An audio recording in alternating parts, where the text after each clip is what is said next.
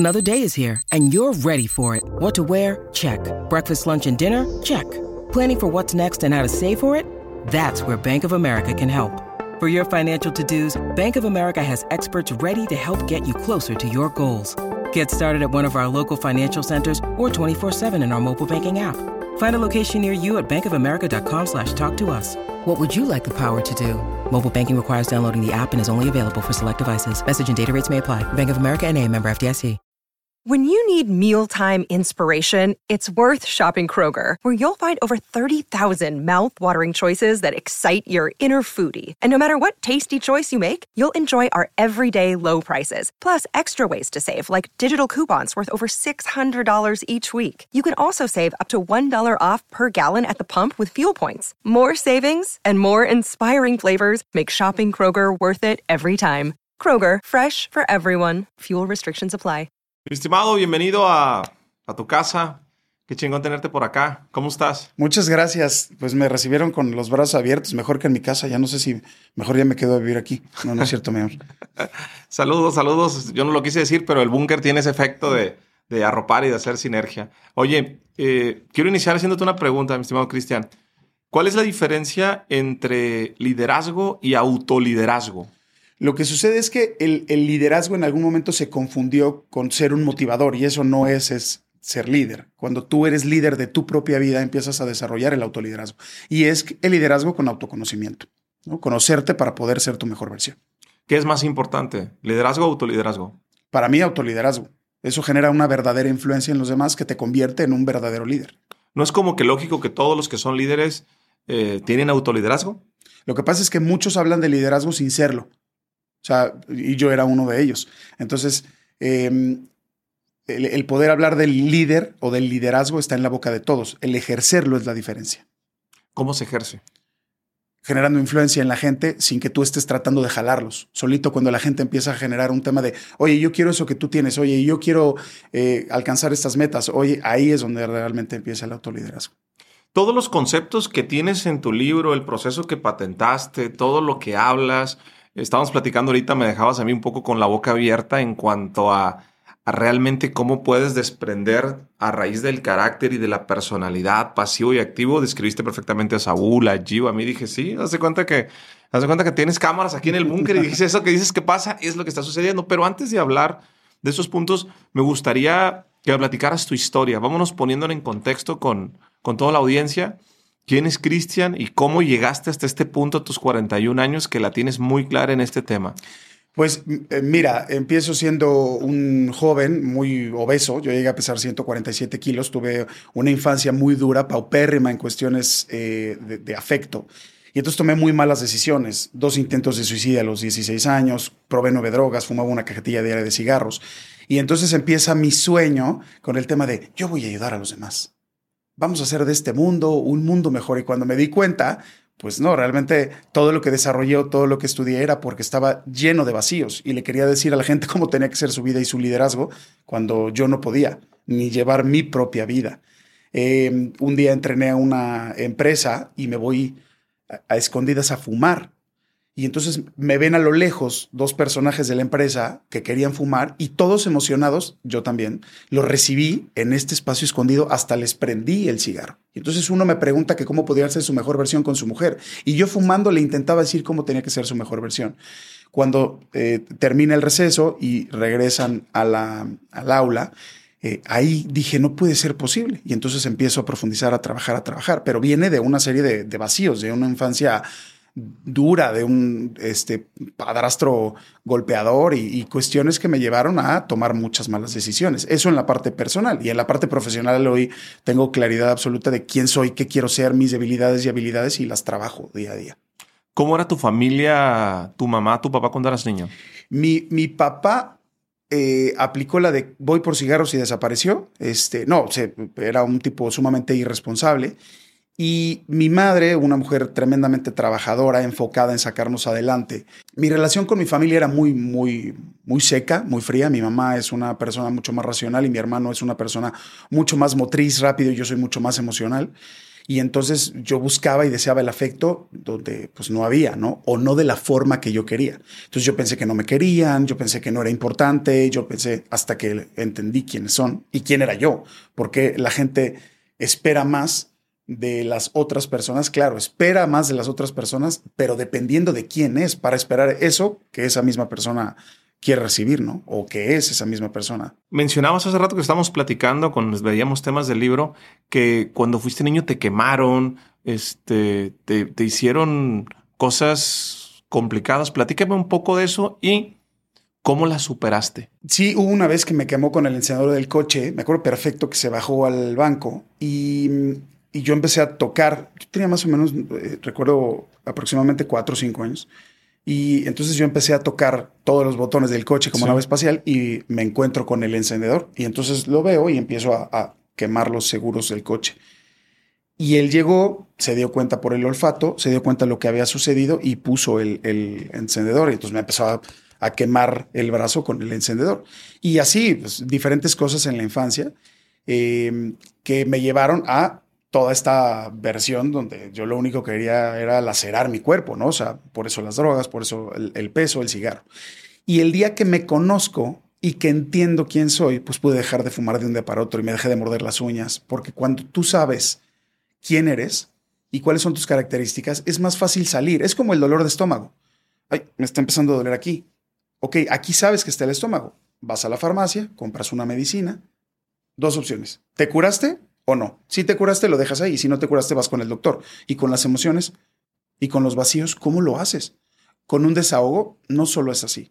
Tienes que ejercitar tus características para poder salir y entender por qué cometes las malas decisiones o por qué cometes los errores en tu vida personal, profesional, social, familiar y de pareja. Cuando yo entendí quién soy, fue mucho más fácil para mí empezar a entender y a perdonar por qué mi padrastro hizo lo que hizo, por qué tuve la convivencia con mi hermano, por qué mi mamá. Y entonces de la aceptación y el entendimiento de quiénes son y quién soy yo, empezó a sanar y empecé a trabajar sobre esta nueva versión de Cristian.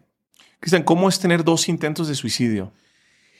Tuve muy malas amistades. Una persona que vendía marihuana en el peor barrio de Puebla, de donde tienen toda su casa. Nada más avísenme si van a llegar, porque si no mi domadora se va a enojar. Y él fue como un ángel y un demonio en mi vida, porque él me impedía drogarme y me cuidaba, pero yo estaba en ese mundo. Y él tenía una pistola. Entonces yo le dije, ¿sabes qué? Me quiero suicidar, ya no aguanto mi vida. Y a los 16 años, el primero fue por ahí de 15 años y medio. Y me dijo, sí, aquí está la pistola, pero vamos a hablar antes. Y las 2 veces, una sí ya estuve a punto de parar la pistola y la segunda ni siquiera hubo la oportunidad. Y él me salvó la vida. Entonces, con la plática que tuvimos. Entonces, para mí por eso fue como el estar en el cielo y en el infierno al mismo tiempo.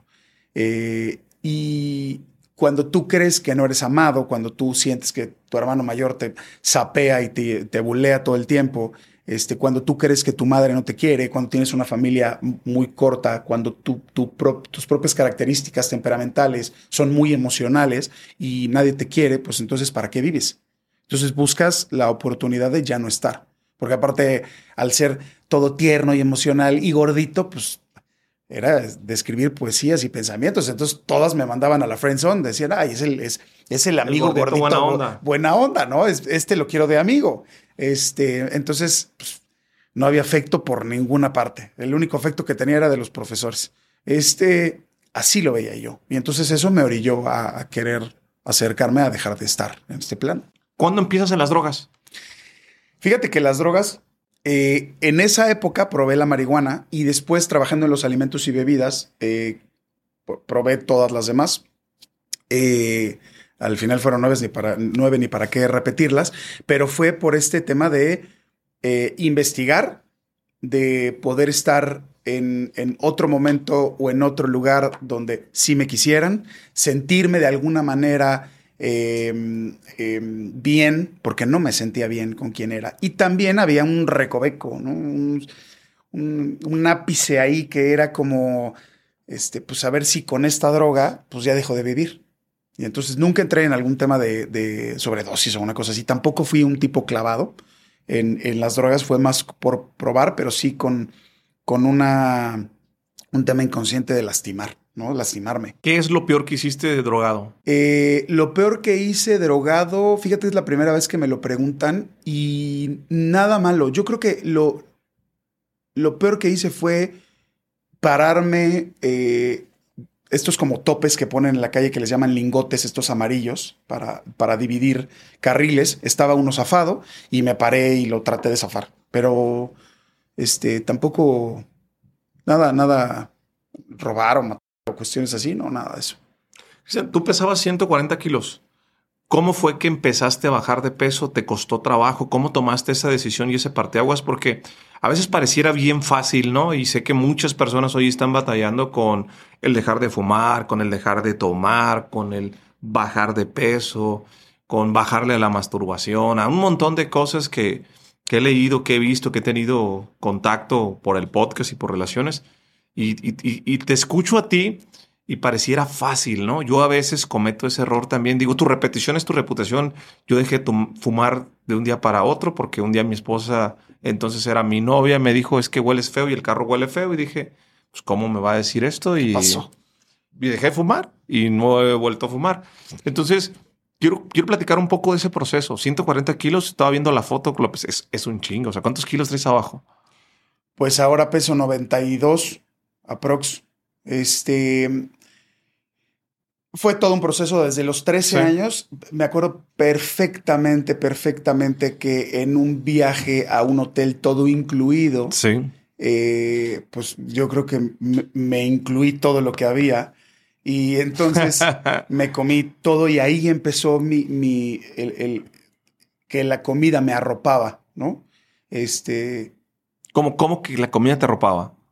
Al no tener, desde mi perspectiva, afecto, lo que me daba placer era la comida y comerme todo yo. Entonces me escondía en las tardes y pedía una pizza mediana y me la comía toda. O sea, sí tenía una buena cabida. Y ahorita me estoy acordando porque también me comí una penca de plátanos. Y no. Era entre la mezcla de sentir placer y de sentir que algo me arropaba, algo me gustaba, y seguirte lacerando, ¿no? Porque no debes estar aquí, o sea, nadie te quiere, ¿no? Entonces, pues, tú ayúdate a no estar bien. Entonces, ¿qué recuerdos? Porque sí eran unas hazañas gastronómicas bárbaras. Y entonces, de los 13 años, empecé a probar las pastillas que se te puedan ocurrir, las de nopal que te explotan en el estómago, entonces te inhiben la comida, las anfetaminas, había unas que lo que hacían era que toda la grasa la separaba, entonces ir al baño con eso era horrible. Nutriólogos, una clínica desintoxicante, porque diría un muy buen amigo que la obesidad está en las emociones, ¿no? Entonces, probé de todas las dietas, ¿no? Y empecé a bajar de peso y volví a subir, y volví a bajar y volví a subir. Y entonces a los 31 años, lo que hice fue ya no aguantar más, y no lo logré y me hice la manga gástrica. Y volví a subir porque fumaba. Entonces me quito el cigarro y otra vez y con todo y manga gástrica hasta que entendí quién soy, hasta que entendí cuál es mi temperamento, mi carácter y mi personalidad. Y entonces dije, claro, mi lastre, porque todos en nuestras características, en habilidades y debilidades tenemos algo que nos va a seguir toda la vida. En mi caso es la gula. Antes era todo el cigarro, todo el alcohol, toda la comida, y ahora son todas las certificaciones, todas las habilidades blandas, pero es lo mismo, ahí está latente. Gula. Entonces, cuando yo entendí quién era, pude identificar. Me costaba mucho trabajo hacer ejercicio y hoy por lo menos hago 6 días de ejercicio. Cuando entiendo que mi lastre, ¿te gusta hacer mi ejercicio? pecado, no, yo prefiero estar, la verdad, preferir mi temperamento es estar en mi casa, porque el que quiera hacer pesas y cardio no es como que puedes estar viendo una serie, ¿no? Pero mi temperamento no es muy activo. Entonces yo tengo que trabajar doble con eso. Cristian, solo para poner en contexto a todas las personas que nos escuchan, a mí ya no me gusta obviar nada porque luego hay conceptos que la gente no entiende. ¿Qué es la manga gástrica? La manga gástrica es una operación que lo que hacen es que te cortan el 80% del estómago y entonces simulan una manga del esófago hacia intestinos. Entonces simulan una manga y entonces tu cavidad estomacal es mucho menor. De repente conozco 2 o 3 personas que están operados, que se hicieron, se pusieron, dicen, un candado o algo. Lo describen de diferente forma, una manga gástrica, pero creo que hay otro nombre de la operación. Banda gástrica. La banda es un cinturón que ponen alrededor y que te puedes abrir. Y he escuchado que también te están poniendo globos. También. ¿Es diferente o es parte? Es diferente. El globo te lo tragas y dentro lo que hacen es que lo inflan. Y entonces va pasando tiempo y luego lo desechas, pero son los peores. Porque en el estómago hay una hormona que se llama grelina, que es la que te genera el tema de tengo hambre. Entonces, ¿qué es lo que pasa? No es que la capacidad o sea, las ganas de comer no te las quitan, siguen ahí. Entonces es una desesperación porque tú tienes el estómago del mismo tamaño, pero no tienes la misma cavidad, no te cabe tanta comida. Okay. Y la manga lo que hacen es que al reducir el estómago tienes muy, muy poco espacio. Y entonces yo volví a subir. ¿Cómo es que vuelves a subir si ya tienes un espacio del 20%? ¿Y cómo asociaste el fumar con el subir? El músculo es un músculo y entonces, claro, lo vuelves. Se vuelve a ser del mismo tamaño. Lo puedes volver a ser del mismo tamaño, por supuesto.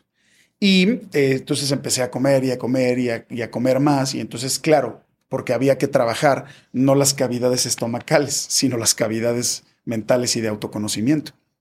Entonces, así fue como logro empezar, porque dije, ok, eso es lo que me preguntabas del cigarro. Cuando yo me doy cuenta que tenía 3 procesos que quería quitarme, o 3 metas, que era el cigarro, morderme las uñas y el sobrepeso, dije, ¿qué me quito primero? Porque si me quito la comida, pues voy a fumar más. Ok, ya quité la comida y después me voy al cigarro. Pero cuando me quite el cigarro, pues ni modo que me drogue, ¿no? Entonces me voy a regresar al cigarro. Entonces lo primero que hice fue cigarro. Entonces volví a subir de peso. Ya cuando había logrado dejar el cigarro, empiezo a hacer ejercicio y ahora bajo de peso y ahora me recargo en las uñas. Y entonces ya cuando había logrado lo del peso, me enfoco en lo de las uñas y es así. Una cosa a la vez. Sí, esa fue la forma. Primero una cosa y después otra. ¿Cómo una persona con tu experiencia hoy puede dejar de fumar? Es muy importante conocer el temperamento de cada quien, que el temperamento es nuestra parte instintiva, es la dimensión somática de la personalidad, o sea, tiene que ver con nuestra complexión. Por eso Steve Jobs, Mark Zuckerberg, Jeff Bezos y Bill Gates se dedican a lo mismo, pero todos tienen la misma complexión, son ectomorfos, son delgados, alargados. Porque Donald Trump, el Canelo Álvarez, Cristiano Ronaldo son mesomorfos, son cuadrados, son más motrices, no sonríen en las fotos, quieren el poder, la autoridad, el dinero. ¿Y por qué Capulina, Santa Claus, Jack Black, Cristian Marquina somos endomorfos? Somos redondos, más emocionales y tenemos esta facilidad de conectar con la gente.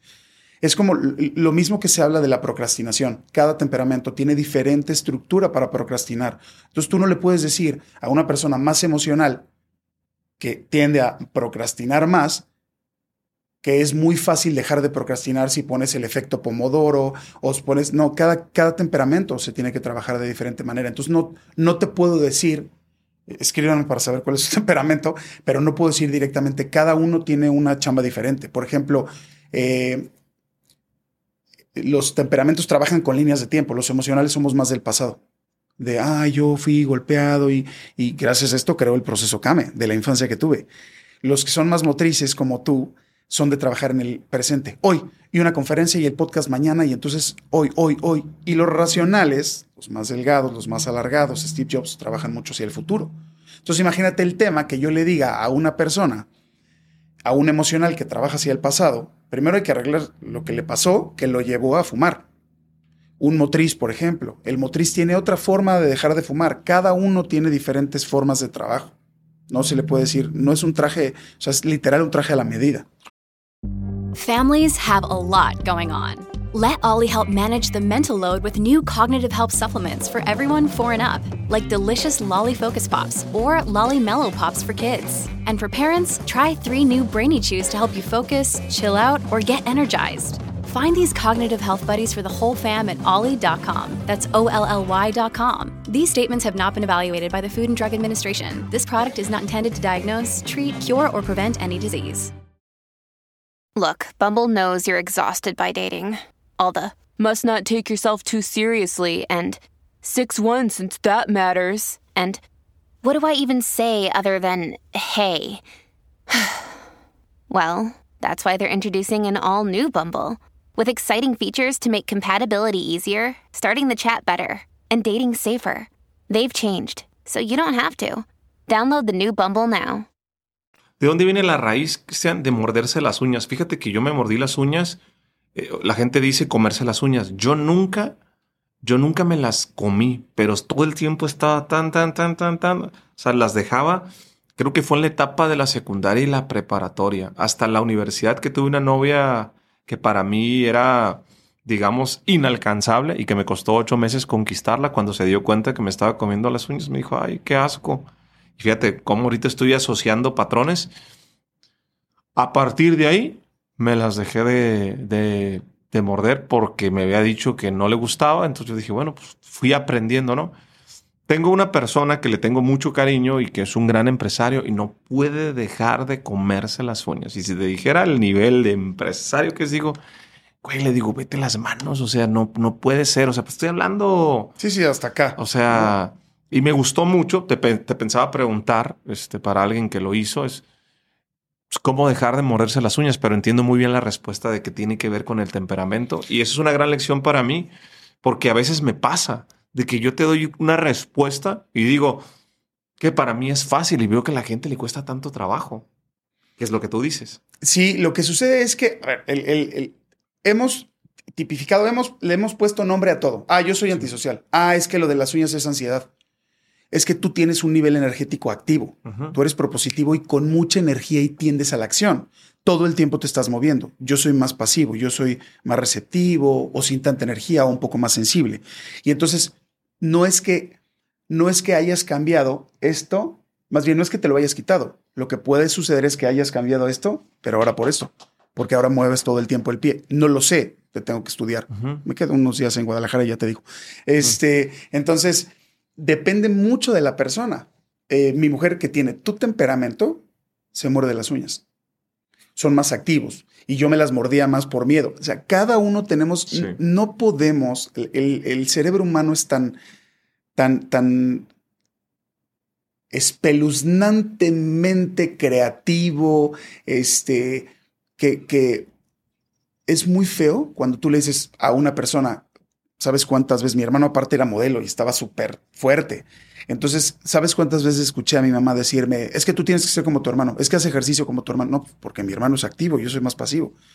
Entonces, lo de las uñas depende de cada persona. No es el mismo proceso. Por eso existen muchos métodos, ¿no? Ponte chile en los dedos, ponte ajo. Cada quien tiene un método diferente. Sí hay una base, pero cada quien tiene un método diferente. Dicen, fíjate que una de las razones por las que me llamó mucho la atención esta plática es que yo creo mucho en el autoconocimiento y creo que el autoconocimiento es poder. Tenemos 2 o 3 amigos en común que se expresan muy bien de ti. La primera persona que habló de ti me dice, se refiere como sensei del concepto autoliderazgo. Caray. Cuando yo escucho autoliderazgo, todo el mundo habla liderazgo, autoliderazgo, y yo que me gusta el tema del autoconocimiento, dije, creo que es muy poderoso porque a la gente no se conoce, la gente no sabe qué quiere, hacia dónde va. Entonces, quisiera que habláramos de este tema, o sea, ¿cómo le puede hacer una persona? O sea, ¿cuáles son los pasos para decir, hoy quiero ser un estratega mental de alto liderazgo, de autodesempeño? O sea, ¿cómo puedo empezar? ¿Cuál es el punto de partida? Lo más importante es que te conozcas, pero veámoslo así. Abriste los ojos hace unos cuantos años, no muchos. Abriste los ojitos y, pues te vas a llamar Jorge. Sí. ¿No? ¿Y quién es esa persona que me está recibiendo? Pues no sé quién sea, no lo conozco. No. Y entonces vas creciendo y vas entendiendo que es el abuelo o la mamá o el papá o el que te adoptó. Pero ¿quién decide? ¿Tú no empezaste a decidir? ¿Hasta qué punto empezaste a decidir? O dices, lo que pasa es que sí es cierto, yo soy más antisocial. ¿De dónde? ¿Por qué? ¿Cuál es la base para que digas? ¿Cuál es la base? El autoconocimiento o la madurez, más bien, llega con dos cosas. A base de golpes en la vida o con autoconocimiento. Porque vas tomando decisiones y los golpes te dicen, no era por aquí. Y entonces la madurez te indica, no te vayas por aquí, ya te golpeaste la vez pasada, acuérdate. Pero entonces si te conoces desde pequeño, pues puedes tomar mejores decisiones porque entonces te entiendes, sabes para lo que eres bueno. Yo me dediqué muchos años a los negocios de alimentos y bebidas y era feliz. Y ahora lo que hago me hace sentir muy pleno, mucho más feliz. Pero es lo mismo, Jorge. O sea, date cuenta cómo es muy chistoso que antes te daba de beber y de comer y trataba que te la pasaras bien en el ambiente donde yo me encontrara. Ahora hago lo mismo, pero con habilidades blandas, con las conferencias. Te doy herramientas, te doy habilidades y también hago que te la pases bien. Es lo mismo. Ese es el instinto. Ese es lo que te indica cuál es tu propósito en esta vida. Pero crecemos sin conocerlo. Oye, ya nació el hijo de Cristian. Vamos a verlo al hospital. ¿Cómo le vas a poner al niño? ¿Cómo que cómo? Cristian como su papá. Y como su abuelo y como su bisabuelo. Y va a ser abogado. El niño todavía ni respira bien y ya le jodiste la vida. Y ya decidiste por él. Y luego, aparte, el no conocernos. El otro día en una conferencia se acerca una niña que estudia súper emocional. La niña, o sea, tiene unas cargas enormes de emocionalidad. Y llega, hola, señor. Es que entonces yo creo que no debería de estar estudiando lo que estoy estudiando. ¿Qué estudias? Física. Cuando es una emocional, le encantan las artes, el canto, el baile. Pues obviamente es infeliz estudiando física. Y yo, déjame adivinar, ¿tus papás son físicos? Me digo, mi papá es químico. Entonces el autoconocimiento te da el entendimiento de para qué eres bueno y para qué no eres bueno. Y ahí es donde comienza el camino del autoconocimiento. El conocerte cuáles son las bases de quién eres tú y para qué eres bueno o para qué eres malo, cuáles son tus habilidades y debilidades. Dicen, ¿cómo podemos tener un alto rendimiento mental? Mira, una persona que es un estratega mental en alto rendimiento es una persona que de forma ecléctica contiene muchas habilidades blandas, las soft skills que hemos escuchado muchísimo. Programación en lingüística, cambios conversacionales, coaching ejecutivo, outdoor o andragogía, que es la forma con la cual los seres humanos adultos aprendemos. Ojo aquí, los seres humanos adultos aprenden a través de la experiencia. Por eso no aprendemos, no escarmentamos en cabeza ajena. Cuando eres un niño aprendes con pedagogía, que son repeticiones inconscientes. Entonces, cuando tú entiendes cómo se desarrolla el cerebro, cuáles son las características, las áreas, el cerebro límbico, reptiliano, las partes, los lóbulos frontales, entonces cómo las neuronas espejo, todo lo que compone esto y luego cómo lo practicas, cómo lo desarrollas, que eso es lo que me hace babear, es sí. Cómo aplico lo que aprendí, pero hay un inter que es, ok, ¿cómo aplico lo que aprendí, pero dónde lo aprendí? ¿Dónde lo almacené? Entonces, cuando empiezas a entender y ves la aplicación de las herramientas, es como empiezas a formarte para ser un estratega mental en alto rendimiento. Y ya el autoconocimiento llega después, si a eso le sumas todas las herramientas, con para qué eres bueno y para qué no eres tan bueno, y las unificas, pues te da toda la mayor capacidad. Mencionaste 4 elementos para estar en alto rendimiento. Programación y te fuiste. Explícame cada una de ellas. Programación en lingüística es una herramienta, una habilidad blanda creada por Richard Bandler y John Grinder, unas personas que hace muchos años crearon esto, que es el desarrollo de cómo te comunicas, cómo insertas la información, cuáles son los sistemas de aprendizaje auditivo, visual, kinestésico. Entonces, eso es la programación lingüística. Cambios conversacionales es una herramienta paralela a la programación neurolingüística. Fue creada por Omar Fuentes, un mexicano, y Gabriel Guerrero, que son master trainer en la programación lingüística. Y es como si la PNL es el cañón, la programación neurolingüística, y los cambios conversacionales son las balas, ¿no? O sea, es una herramienta muy poderosa que está enlazada. El coaching ejecutivo, que es el proceso para expandir la conciencia de la persona a la cual estás llevando a cabo el proceso, al coachee se le llama. Y la andragogía es la forma con la cual los seres humanos adultos aprendemos y va de la mano con una certificación que es Outdoor Training Certification, que es entender cómo aprende un ser humano adulto, unificado en todo, pues me llevó a crear el proceso CAME y hacer el cambio mental estratégico. ¿Qué nos impide tener una estrategia mental de alto rendimiento? ¿Por qué no todos lo podemos tener? Ahí me gustaría apuntar que todos los podemos tener, pero lo tienes que aprender, porque todos tenemos esta capacidad. En algún momento uno de mis mentores nos hacía poner las manos con los puños uno a uno y nos decía, de ese tamaño está su cerebro. Y entonces mientras veíamos el cerebro, pasaba con cada uno y le decía, tú eres creativo, tú eres creativo, tú eres creativo. Y había unos que contestaban, sí, no, todos somos creativos. En nuestro ramo, en nuestra área, todos logramos la creatividad. El tema está en que necesitas conocerte, otra vez el autoconocimiento, para poder desarrollar, pero todos lo podemos hacer en nuestro nicho, en nuestras áreas, a lo que nos dediquemos. ¿Y qué es lo que nos lo impide entonces? ¿Por qué no lo logramos todos? Comprar el libro del proceso CAME, eso es lo que les impide. No, lo que sucede... Bueno, esa es buena, ¿eh? Lo que sucede es que...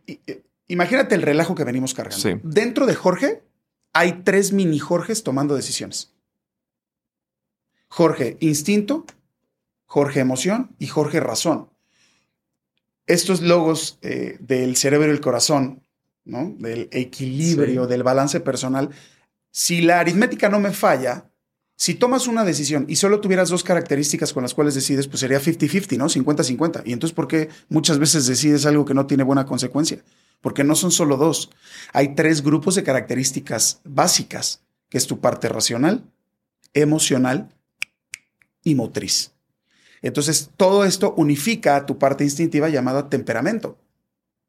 Después se desarrolla un carácter que se desarrolla en la infancia, hermano. Entonces, imagínate que naces con un temperamento, desarrollas un carácter y luego el tercer Jorge es la personalidad, que es como tu parte más racional. Pero el problema es que si cuantificáramos el peso de cada uno de estos 3 mini Jorges que tienes en tu edificio, el 70% lo tiene tu parte instintiva. Eso es lo que nos lleva a mentarle la madre a la persona manejando.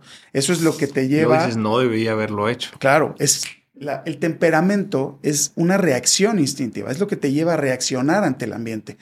Esta historia de los 2 hijos con un papá alcohólico, que uno de los hijos se vuelve alcohólico y el otro no. Y le preguntan a uno, ¿por qué tú sí te volviste alcohólico? Le preguntan al otro, ¿por qué tú no te volviste alcohólico? Y los 2 contestan lo mismo, porque vi a mi papá beber toda la vida. Entonces, ¿qué pasa? Por eso el temperamento tiene este gran peso. Por eso, gracias al temperamento existe la supervivencia, pero también gracias al temperamento existen las drogas. Gracias al temperamento existe poner el cuerno. Gracias al temperamento existen las guerras. Si nosotros domináramos nuestro temperamento, estaríamos dominando el 70% de nuestras decisiones. Y el otro 30% está repartido entre el carácter y la personalidad. Define qué es temperamento, carácter y personalidad. Perfecto. El temperamento es la dimensión somática de la personalidad determinada por la complexión fisiológica del cuerpo, del individuo del cuerpo. Y es la forma característica e innata que tenemos de reaccionar ante el ambiente. ¿Qué? Lo que quise decir fue que hay una conexión entre tu complexión y tu forma de reaccionar y tu forma de decidir. Los emocionales, un emocionalito tiene de este color, la portada del libro, ¿no? Y decides si te compras la camisa conforme a tu temperamento porque es tu instinto. Ese es el temperamento. Y el temperamento es algo biológico, es algo genético. Naces con el temperamento. Naces con el temperamento. Okay. Después, más o menos al año número 2, más o menos, empiezas a formar un carácter. ¿Por qué más o menos? Porque hay 2 momentos específicos muy grandes. El destete y cuando te quitan el pañal. Cuando vienen estos momentos, te obliga la vida a socializar y entonces empiezas a desarrollar la primera socialización, que es en tu familia, en tu entorno, en la escuela. Y esa es tu parte más emocional. Recordemos que el temperamento es la más instintiva y el carácter es un poco más la emocional. Y el carácter es la forma habitual que tenemos de reaccionar y actuar ante los demás. Observemos, temperamento es la forma de reaccionar ante el ambiente. El carácter es la forma de reaccionar y actuar ante los demás. ¿Ok? ¿Qué pasa entonces en la última? ¿Dónde se desarrolla? ¿A qué hora? ¿Cómo? ¿Cuándo? ¿Dónde? Cuando tú empiezas a negociar ante la vida. Juanita, ¿quieres salir a tomar un café conmigo? Profe, no me repruebe. Papá, ¿me prestas el coche? Cuando tú empiezas a negociar, ahí empiezas a desarrollar la personalidad. La personalidad es la unión de los otros dos, es la consecuencia. Une los rasgos físicos y los rasgos psíquicos del individuo, pero esta es una forma de comportarte. Ve la diferencia. Temperamento es tu forma de reaccionar ante el ambiente. Sí. Carácter, tu forma de reaccionar y actuar ante los demás. Y la personalidad es una forma de comportarte. Jorge, compórtate, estamos en la iglesia. O sea, Sí. pórtate de tal o cual manera. Y es lo que siempre presentamos. Son las redes sociales. Siempre nos mostramos guapos, exitosos. Yo hasta me pongo de lado para que no se me note la papada. Pero cuando has hecho un en vivo, cuando te estás agarrando el chongo con tu mujer, a ver, voy a hacer, cuéntales, ¿cómo te pones? No. La personalidad es eso que mostramos cuando recién conocemos a alguien. Pero por eso es tanto tema tomar decisiones, porque están los tres Jorges dando vueltas por dentro. Entonces, cuando tú los logras equilibrar, las decisiones se vuelven de la misma manera, equilibradas, entre tu instinto, entre tu emoción y entre tu razón. Temperamento, carácter y personalidad. El temperamento es heredado, el carácter es aprendido y la personalidad es decidido.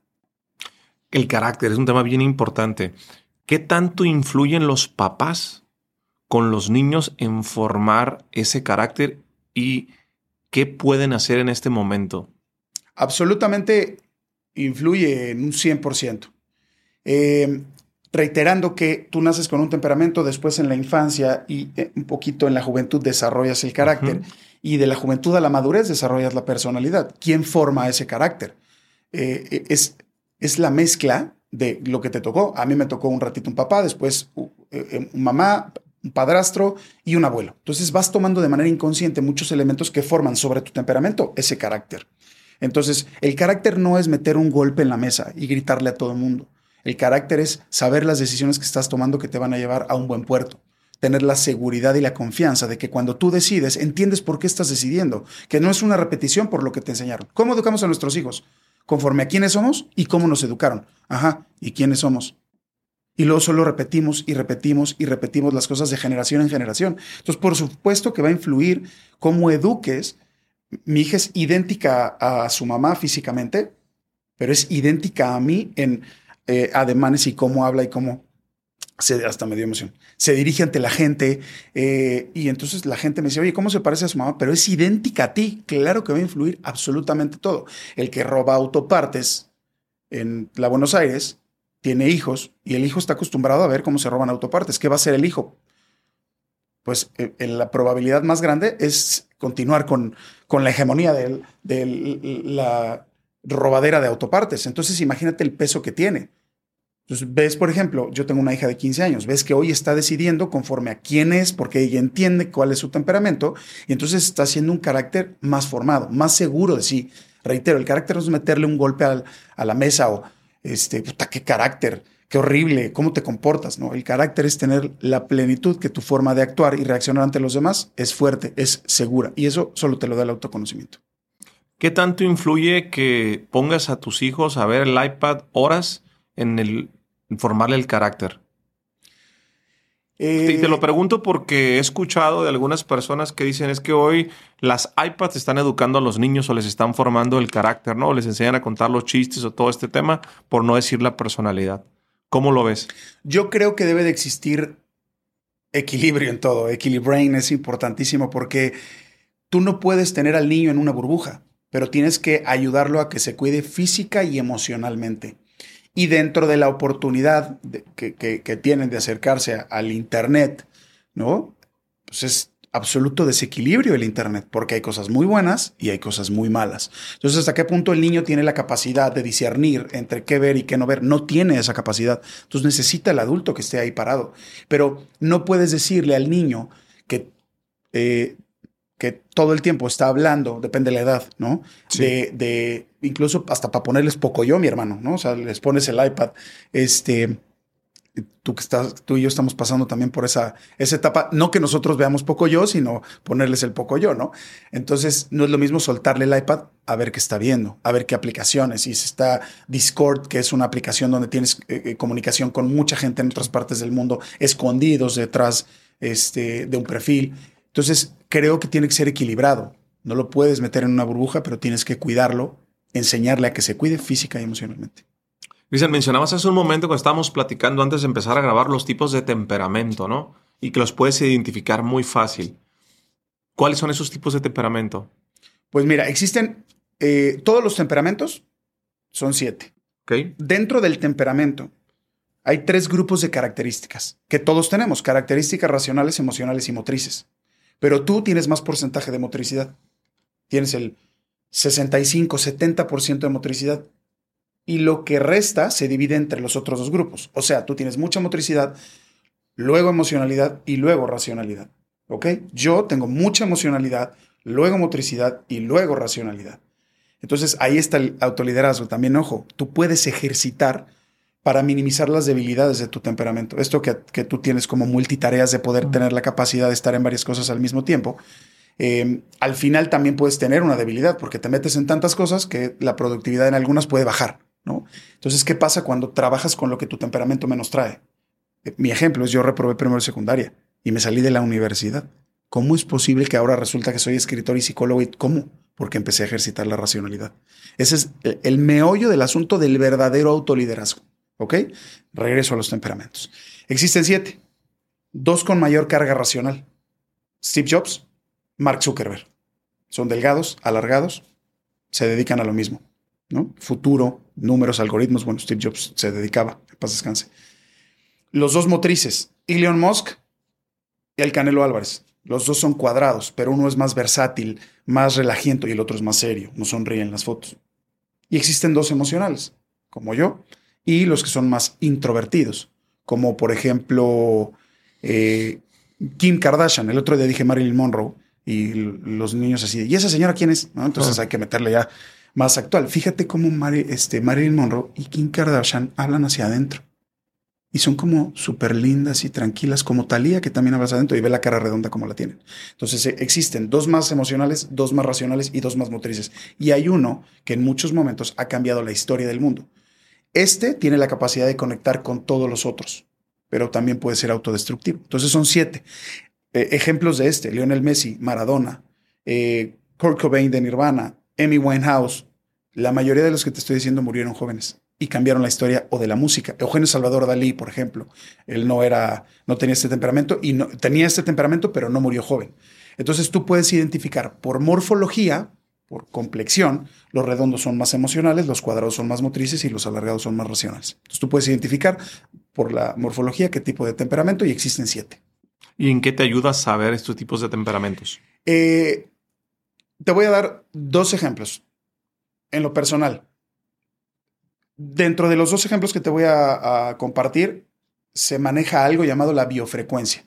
¿Ok? La biofrecuencia puede ser dividida incluso en dos situaciones. Bi de 2, frecuencia el mismo canal, o biofrecuencia, el mismo canal de manera natural. Entonces, yo tengo un chat donde estoy con mi hermano y con mi mamá. Mi mamá es racional, mi hermano es motriz, yo soy emocional. Entonces yo les mando un mensaje, hermano, así, con una letanía, como si fuera receta de pastel. Así, los amo porque gracias a ustedes he vivido, ¿no? Sí. Y mi mamá contesta, yo los adoro a los 2, punto. O sea, ve lo racional. Y mi hermano manda 2 iguanas y 2 ranas. Yo también, gracias. Antes eso me dolía. Claro, porque tú esperas como emocional que la gente te conteste de forma emocional. No sabes qué bien te la pasas cuando entiendes cuál es el temperamento, porque la otra persona reacciona y si la reacción no te gustó, dices, claro, es que él es así y entonces no te enganchas, te la pasas increíble. Ahora en la parte profesional, cuando tú conectas, tú sabes perfectamente porque eres un tremendo conferencista y alguien que está completamente en la intuición de las ventas. Tú sabes que ya hacemos algo llamado rapport, ¿no? Que es esta parte de generar una correcta atmósfera. Pásale, bienvenido, ¿cómo estás? A ver, te ofrezco tal cosa. Ok. Entonces, cuando nosotros desarrollamos rapport, es tratar de conectar con la gente, caerle bien. Tiene una parte de negociación, porque el rapport voy a llevarlo a un límite. Les pongo un ejemplo. Llevan al niño al psicólogo, ¿no?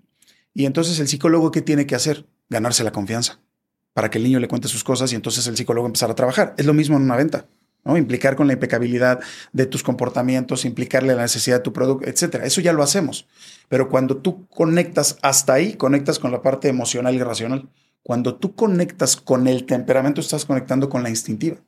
Entonces, tú puedes conectar con tu audiencia, con tu comprador, con tus hijos. ¿Por qué tu hijo le tiene más confianza al compañerito que está igual de inmaduro para contarle sus cosas que al papá? ¿Por qué? Porque se siente afín. Entonces, cuando tú entiendes el temperamento de tu audiencia, de tus hijos se acercan a ti a hablar. Tus hijos te tienen confianza. Lo mismo el comprador, lo mismo la audiencia.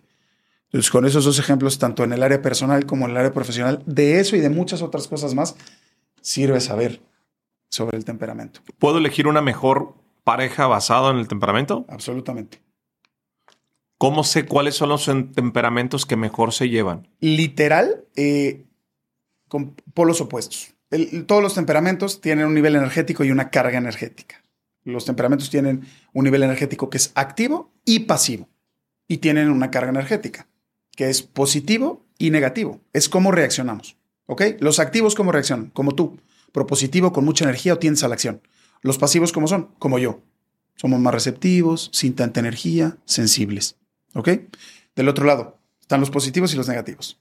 Los positivos para todo es, sí, venga, vamos a echarle ganas, sí podemos. Generamos confianza, certeza, aunque no la tengamos. Y los negativos, como tú, son mucho mejores negociadores que nosotros, porque primero ves el no. Ey, ten cuidado, no, por acá no. Esto lo podemos hacer todavía mejor. Un positivo hace su trabajo y dice, así ya está bien. Un negativo no. No, podemos hacerlo mejor. Entonces, después de entender los activos y los pasivos, y los positivos y los negativos, están las mezclas. Tú eres activo negativo, yo soy pasivo positivo. Mi mujer es activa negativa, por los opuestos se atraen. Mi mamá, pasiva negativa. Mi papá, en paz descanse, activo positivo, por los opuestos se atraen. Mi mamá tiene 27 años siendo novia de un señor activo positivo. Entonces, hay muchas parejas que se pueden unir por el tema de la atracción temperamental. Recordemos que el temperamento es instinto. Esto que nos sucede cuando llegas a una reunión y, hola, mucho gusto, te presento a Cristian, que dices, este güey se ve que es remamón, güey, ¿no? O, oye, qué buena onda es esta chava, no lo conoces. No es sexto sentido, no es química, es tu temperamento, es tu parte instintiva. Y entonces, claro que vas a generar mayor atracción. Tú ve a una facultad de ingeniería, el 90%, acabo de dar una conferencia, el 90% son chavos racionales. Entonces, el chavo racional, ¿qué le gusta? Una chava racional. Entonces, hay sus mezclas y hay unas combinaciones, hasta para la parte profesional. Un emocional es más relaciones públicas. Un racional está más en la producción, está más tras bambalinas. Un motriz está más en la venta. Entonces, para todo ayuda. Y eso son como la explicación de todo va a tener una atracción o una repulsión, tanto para pareja como para trabajo y para tus decisiones. Si cometes el error de estar con una persona o con un socio o pareja que no sean polos opuestos, ¿qué pasa? Depende del temperamento. Hay temperamentos que sí sacan chispas entre ellos. Por ejemplo, tú no te puedes llevar con Cristiano Ronaldo porque tú eres una persona resolutiva. Entonces, y Cristiano le gusta mandar. Y entonces a ti que te traten de controlar, uy, no, mi hermano, ¿no? A salvo tu mujer, ¿no? Entonces sí hay temperamentos que pueden no unificarse y en un negocio también. Tengo una socia que su temperamento es racional.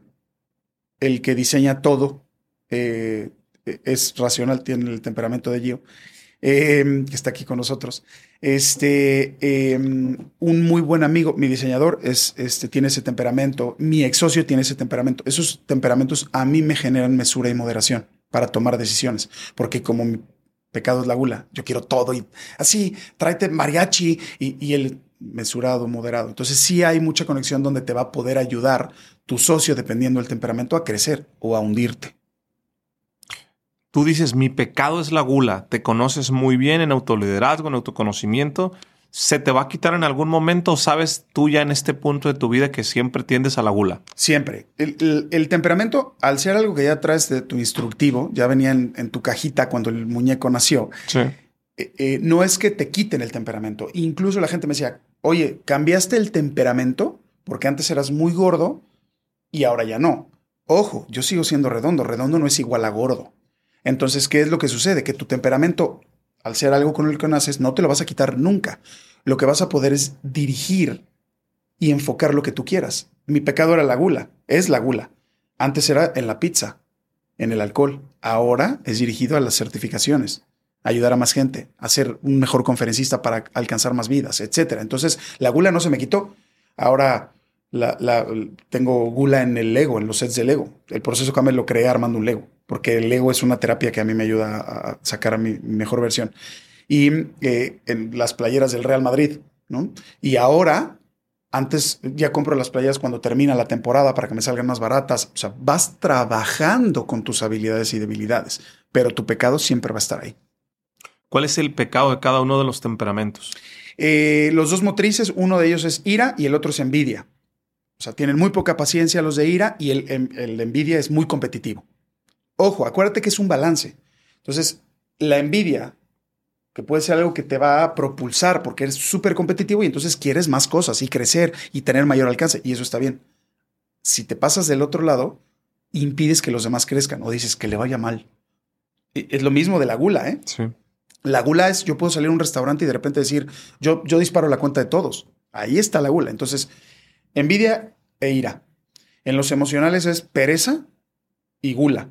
Sí. La pereza es la falta de identidad. Ve a Thalía, Marilyn Monroe, Kim Kardashian, como que se ve como inseguras y tranquilas. Ashton Kutcher también tiene ese temperamento. Entonces, les cuesta mucho trabajo tomar decisiones, son muy manipulables. En mi caso, la gula. Los dos racionales, el pecado es la avaricia y la soberbia. Porque el avaro es, yo tengo esto, yo puedo amar mucho a alguien, pero yo decido a quién amo, ¿no? O sea, son muy posesivos en su trabajo. O sea, no te metas en mi área porque no les gusta que los invadan, ¿no? Entonces, y para el séptimo es la lujuria.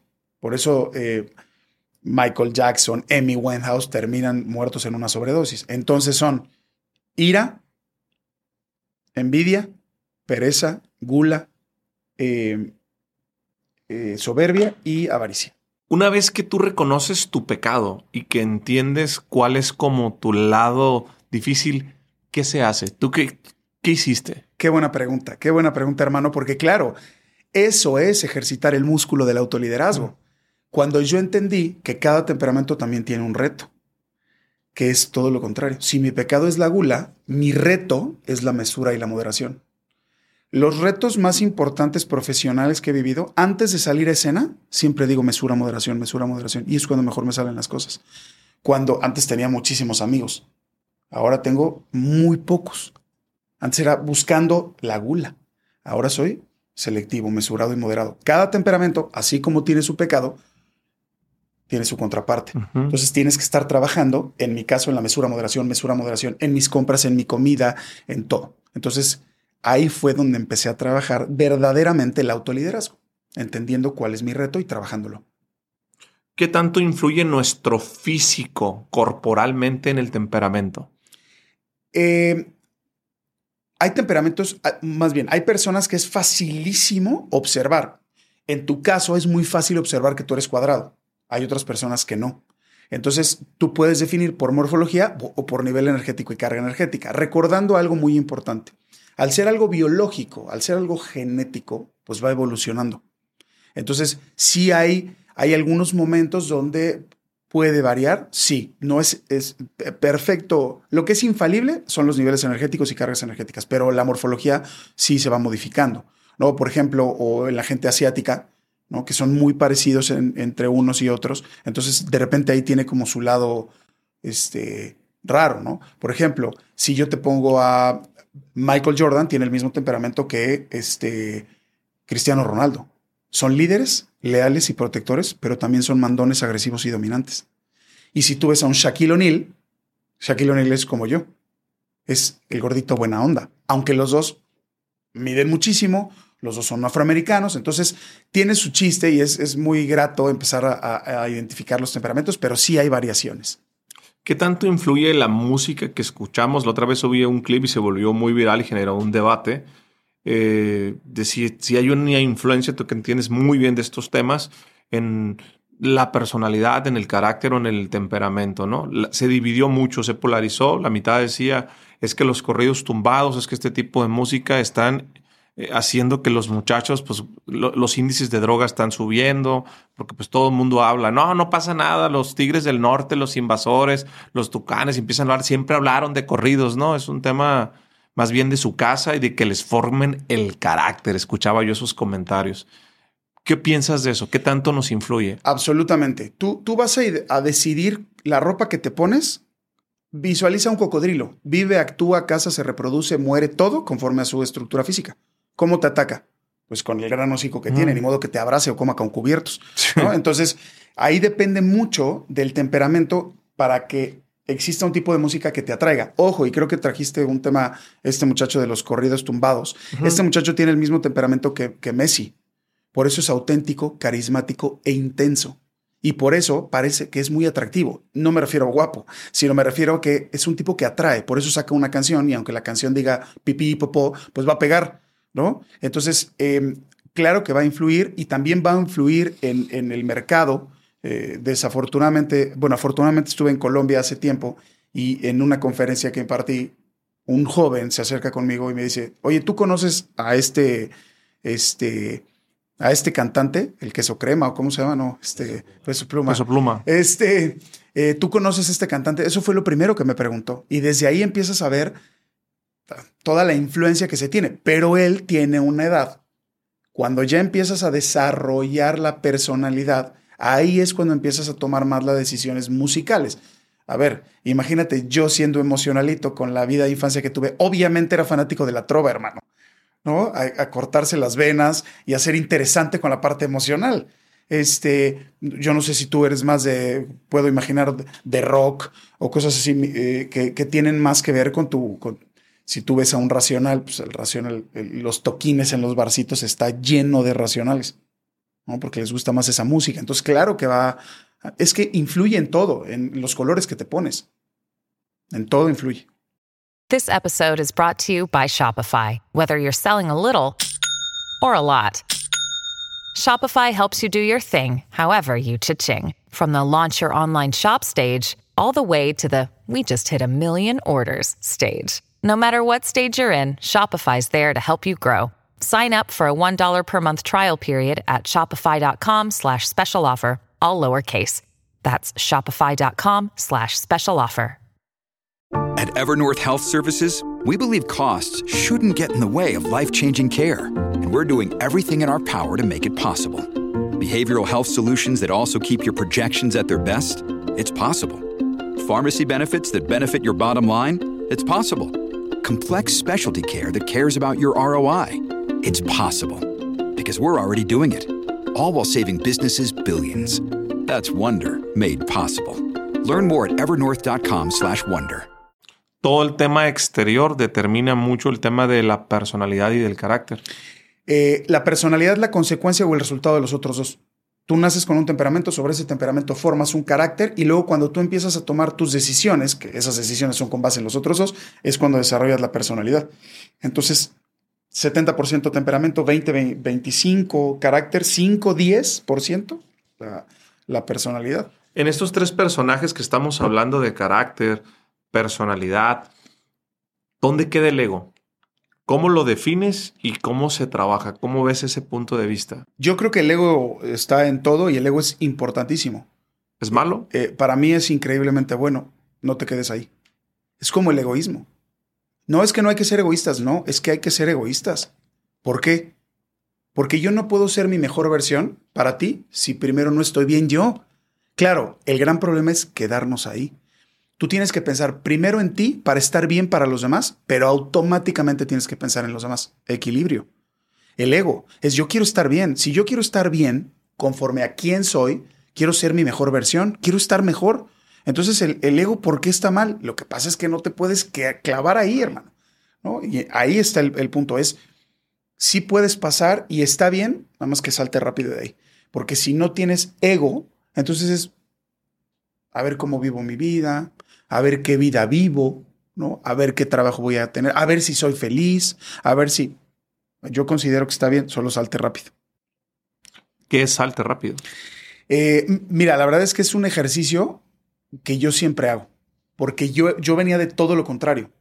Yo venía de pensar primero en los demás, primero en que toda la gente estuviera bien. Yo llegaba a las bolitas de amigos y entraba a la bolita y decía, ya llegó el gordo y por eso se calla, ¿no? Entonces ya me fregué, yo ya me molesté y entonces ya no me van a molestar. Hacemos una vacuna, ¿no? Una vacuna de objeción de primero me molesto para que los demás no me molesten. Entonces, cuando empiezo a entender quién soy, ahora me voy del otro lado, porque claro que me puse del otro lado. Ah, yo soy el fregón. Ahora ya estoy delgado. Ahora ya soy un chingón. No, no, no, no, no. Entonces vas calibrándote y vas entendiendo. A ver, voy a tomar esta decisión. Esta decisión tiene que ser, como en los negocios. El ego y el envidia y todo eso es como los negocios. Win-win. O sea, yo no quiero agandallarte, pero tengo que sacar un provecho para decir buenos días. Hola, buenos días. Si la tercera vez no me contestas, a la cuarta ya tampoco te voy a decir buenos días. ¿De quién salió el buenos días? Primero de mí. Esto es como un ping-pong. O sea, ¿tú puedes jugar ping-pong solo? No. ¿Quién tiene que lanzar primero? Tú.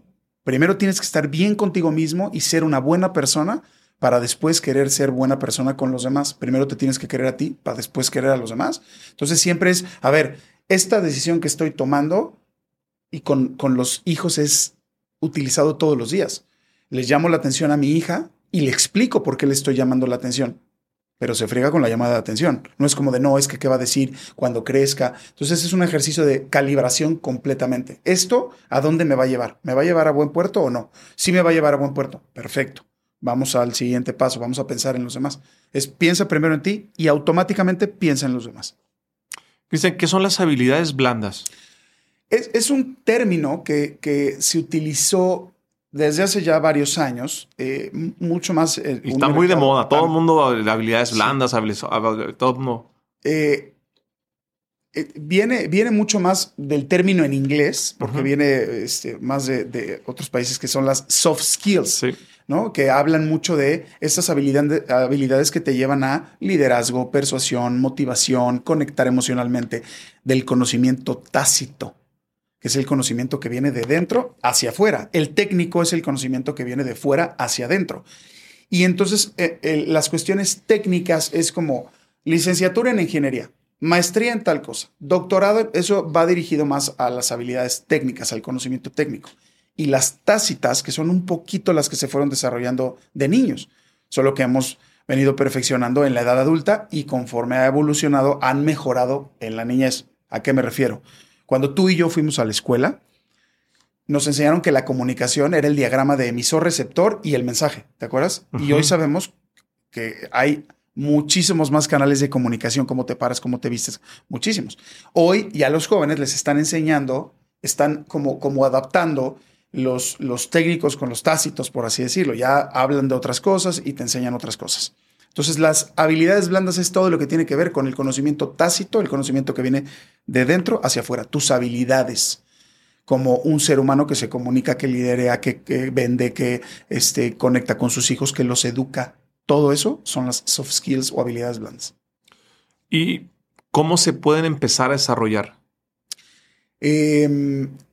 La comunicación, yo creo que es el primero, un gran maestro que tuve, Omar Fuentes, creador de cambios conversacionales y master trainer de la programación.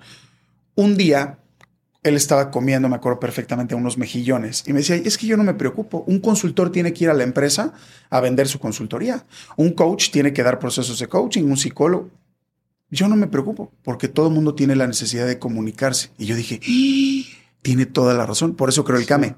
Porque antes de que te trates de comunicar con alguien más, te tienes que aprender a comunicar contigo. Entonces creo que la comunicación per se es la herramienta básica y más importante para desarrollar estas habilidades blandas. Luego ya hay otras, hay certificaciones, hay entrenamientos, diplomados en alta dirección, hay muchas formas, pero creo que la comunicación es una de las primeras. ¿Cómo fue tu parteaguas que te metiste en todo este tema? ¿Cómo fue ese punto de partida de decir, quiero hablar de esto, me voy a volver un líder de opinión en el tema del autoliderazgo, voy a escribir un libro, voy a hacer una metodología, voy a ser conferencista, voy a impactar, voy a ayudar? ¿Cómo se dio este proyecto? Por frustrado y fracasado, por eso. Porque yo llevaba ya muchos años en el negocio de los alimentos y bebidas, ya había capacitado a muchos equipos y dije, quiero crear mi propia empresa de consultoría en alimentos y bebidas. Y entonces dije, bueno, eres Cristian. ¿Y te va bien y eres exitoso? ¿Qué? Cristian, ¿qué? ¿Tienes alguna licencia? No, académicamente no tenía nada. Entonces dije, no me voy a meter a una carrera. Y mis primos en España me decían, es que tú puedes ser un buen coach. Y yo, claro, yo ya soy un entrenador de meseros. Me dijo, no tiene nada que ver con eso. Estudia un poco más. Estoy hablando antes de que llegara el coaching a México, ¿no? Y entonces observé a mis competidores, que es muy importante, y mis competidores eran dos en ese momento. Los que también tenían muchos años de experiencia, pero que tampoco tenían parte académica. Y los que no tenían experiencia, pero sí parte académica, o sea, los alumnos, los universitarios. Entonces dije, ¿qué tengo que hacer? Ni modo que mande matar a estos, ¿no? Para tener más tiempo que ellos. Entonces dije, necesito academia. No me voy a meter a estudiar una carrera. Y mira, después todo lo que he estudiado. No me voy a meter a estudiar una carrera y encontré el coaching ejecutivo no directivo, que es la versión más honorable del coaching y de todo lo que sea marraneado, ¿no? Y mal utilizado el término. O ya te encuentras coaching para poner uñas, coaching de matrimonios igualitarios, coaching de vida. Coaching de vida, ¿no? Y entonces, bueno, no hablemos de esos casos muy tristes. Entonces, pues hace cuenta que me empiezo a certificar y yo ya era un don estratega mental en alto rendimiento y me sentía fracasado y frustrado. ¿Sabes cuántos dueños de negocios de alimentos y bebidas me contrataron para darle un proceso de coaching a un mesero? Ni uno, nadie. Entonces yo ya era don estratega mental y no me servía para nada porque todos me pedían, no, servicio, atención, vinos, administración, nada de lo de habilidades blandas. Entonces yo dije, ¿y ahora qué voy a hacer? ¿A dónde vamos a parar? Diría Marco Antonio, ¿no? Sí. Entonces llegó el señor Rodrigo Fernández Posada, que no es porque lo conozcan, pero siempre digo su nombre porque le agradezco tanto. Dijo, Cristian, yo quiero que tú entrenes a mi equipo de trabajo. Y yo, claro, ¿qué restaurante tienes? ¿O tienes un bar? Yo no tengo restaurantes. Y entonces, ¿qué tienes? Yo tengo una industria, una empresa que se dedica al rubro inmobiliario. Y dije, es que yo nunca he capacitado. Me dijo, mira, te sigo hace años en tus restaurantes. Somos amigos del Facebook. Entonces yo observo las certificaciones que tienes. Y cada vez que contrato a alguien para que los entrene en ventas, vienen con las mismas certificaciones que tienes tú. Pero tú sabes de servicio y atención, porque durante tantos años has atendido. Entonces tienes un desarrollo de servicio que el que se carga de entrenar en ventas puede ser que no tenga. Y dije, ok, cobré una bicoca porque no podía cobrar algo que no sabía hacer, pero nos encantó a los dos. Entonces dije, esto está increíble, me encantó poder capacitar y creí en ese momento que tenía la capacidad, porque dudaba todavía, de capacitar a otras empresas. Y entonces ahí fue donde dije, ¿y entonces qué voy a hacer? ¿Voy a dar la tarjeta cuando se usaban las tarjetas? ¿Voy a dar la tarjeta de la empresa de alimentos y bebidas? Pues no tiene nada que ver una cosa con la otra. Entonces creo la marca Cristian Marquina, estratega mental en alto rendimiento, y creo la filosofía de Equilibrain. Y de ahí empiezo a capacitar y de ahí me empiezan a llamar a dar conferencias y de ahí empiezo a tener un propio proceso para ventas y de ahí me siento enormemente frustrado por tercera ocasión. Dije, yo no puedo ser que le esté diciendo a la gente cómo tiene que ser su liderazgo cuando yo no soy el líder de mi propia vida, y empiezo a profundizar, llego con los temperamentos y patento el proceso CAME de cambio mental estratégico. Esa es toda mi historia en el antes y el ahora. ¿Cuánto tiempo te tomó a decir, voy a hacer este proceso? De cuando empezaste a dar conferencias y todo esto. ¿Cuál fue el momento que agarraste esa conciencia? Febrero 2019 me entero que viene mi segundo hijo en camino, un terrorista hermoso de 4 años. Y hasta emoción me dio. Y le dije a mi domadora, ya no quiero los alimentos y bebidas. Voy a crear un proceso que tenga todo lo que yo hubiera querido. No sé si está bien o mal, pero les voy a contar cómo fue. Cuando estábamos todavía fumando, cuando estábamos en las certificaciones y se ponía buenísima la tertulia de no, y es que el coaching y Sócrates y Aristóteles, y yo quería fumar, decía, carajo, ¿por qué no puedo fumar aquí? Está buenísimo, no me quiero perder esto. Entonces dije, yo algún día voy a crear un proceso donde la gente pueda fumar. Algún día voy a crear un proceso donde también veía el mercado y decía, no puede ser, es que el coach es 1 a 1 y entonces yo no puedo abarcar tanto. Entonces el tiempo es finito y el crecimiento, y para hacer esto más grande lo tengo que hacer en línea. Zoom ni existía. O sea, toda mi cabeza era en Skype. Ahí lo voy a hacer. Siento al diseñador y le digo, necesito meter cosas kinestésicas, que es la tarea que te voy a mandar al usuario de Kame. Necesito que crees un personaje, que soy yo, en mi personaje digital, para que él me ayude a poder explicar y que la información se inserte en las cabezas de los demás. Y en febrero de 2019 lo empiezo a armar, armando Legos. Tenía un Lego del lado derecho y una libreta amarilla que no sé dónde está del lado izquierdo. Entonces iba armando y yo decía, quiero que la gente no necesite anotar nada. Porque yo, como el conferencista o facilitador decía, y yo iba anotando todo, y entonces perdía toda la información. Sí. Y decía, es que la gente pierde mucho tiempo porque te dejas de conectar visual y auditivo por estar como idiota escribiendo todo. Entonces dije, yo quiero crear un proceso donde la gente en la sesión no tenga que anotar nada. Yo me voy a encargar de todo y que pueda fumar. Y entonces empecé a armarlo. Marzo 2019 le digo a mis socios de los restaurantes que voy a vender. No tenía mucho porcentaje, la verdad era 10% y nómina operativa. Para el que quiera saber mis finanzas. Y entonces en octubre me dicen, ok, perfecto, pues ya te sales. En noviembre nace mi hijo y creo que tenía 100,000 pesos en la mano para mantener una familia. Uf. Y yo traía las pompas en conserva, por no decirlo de otra manera. O sea, yo estaba con el culo flameado, hermano, del nervio, del miedo. Nace mi hijo, me empiezo a gastar el dinero. Febrero, hablo con Laura González, Arturo Ortiz, les cuento del proceso CAME y digo sus nombres porque estoy muy agradecido con ellos. Y me dijo, yo no sé de lo que me estás hablando, no entiendo, pero confío en ti. Y entonces Laura González, que se dedica a una empresa que tú conoces muy bien, en esa empresa mete a 6 personas de su red y Arturo Ortiz, que tiene una empresa de marketing, mete a sus 6 socios. Y entonces en febrero yo tenía 12 personas inscritas y de ahí todo se volvió de boca en boca. Y ahí es como se va creando y va creciendo. Claro, ojo, en este febrero, antes de salir a la luz, dije, pues necesito un conejillo de Indias, ¿no? Porque no le voy a echar a perder la vida a alguien. Y el conejillo de Indias fui yo. Y entonces me empecé a dejar de llevar con quien no debía. Empecé a minimizar mis redes sociales, literal redes físicas sociales y redes digitales sociales, ¿no? O sea, minimizar. ¿Qué es minimizar? Ser selectivo y bajar en tú si eres mi amigo, tú no, tú nada más me restas, tú nada más así, vámonos. Qué fuerte y qué complicado es hacer eso para muchas personas, ¿eh? Es que era todo lo contrario. Era un tipo que me quedaron a deber dinero, prestaba dinero, o sea, pues, abusaban. Sí. Pero nadie abusa sin que no lo permitas. Entonces, cuando me doy cuenta quiénes son, claro, con la base ya de los temperamentos, quién realmente era mi amigo y quién no, entonces me empecé a alejar. Y claro está que también de tener amigos dedicados a los alimentos y bebidas, empecé a tener amigos coaches, conferencistas y el medio cambió. Y ese medio también me ayudó porque me dio crecimiento, me dio estructura y le dio de comer a mis hijos. Entonces dije, de aquí soy.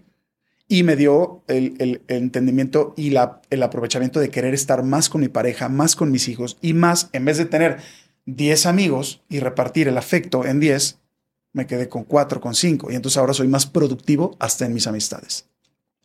Qué fuerte y que son conceptos bien fáciles de entender, pero muy difíciles de aplicar, que tienen mucho que ver con lo que hemos hablado. ¿Qué opinas del concepto de empatía y cómo ser más empático?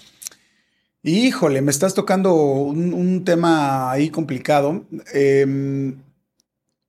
Yo no uso la empatía. A mí la empatía no me gusta. Ok. Para mí la empatía, cuando no se trabaja de forma correcta, es el 99.9% de los problemas en una empresa, con tu socio, con tu pareja. Es que carajo, no me entiende, no se pone en mis zapatos. Imagínate lo cuidadosa que debe ser la empatía, que la empatía es la interpretación afectiva de una realidad alterna puesta sobre mi realidad. Hubo una vez un jefe que tuve un imbécil en un restaurante, le dijo a la hostess, a la que recibe a la gente en la puerta, ¿por qué te quieres ir a tu casa si solo tienes un cólico? ¿Cuándo en tu vida, brother, has sentido un cólico? Entendí que no hay, el nunca olvidado el de, claro, es que las mujeres tienen el umbral del dolor más elevado que el del hombre. ¿Hay un umbral dolómetro o qué? O sea, es como, ay, Jorge, me está doliendo el estómago. ¿En qué porcentaje? En un 94.5. Ah, no, a mí en 12. No puedes forzar. Y la empatía, si no la trabajas bien, se vuelve tóxica. Yo quiero que piense como yo. Es que yo quiero que mi hija entiende que si ensucia los pantalones, al que le cuesta es a mí, pero a la hija no le cuesta. Un día me parece muy oportuno compartir esto. Un día, mi hija, cuando tenía como 7, 8 años, le dije un domingo, te intercambio 50 pesos por 3 minutos de tu tiempo. ¿Qué tengo que hacer, papá? ¿Tender la cama de papá y mamá? No. No quiso intercambiar 50 pesos por 3 minutos de su tiempo. Mi mujer se volteó y le dijo, ¿qué pensamiento tan mediocre? Le dije, claro que no. Ella no sabe cuánto cuesta ganarte las cosas. La senté junto a mí y le hice una lista. Mira, si tú fueras nuestra roomie, esto es de tu internet, esto es del agua, esto es de la luz, esto es de le hice toda una lista. Y aún así ella me veía con cara de... ¿Y? No entiendo.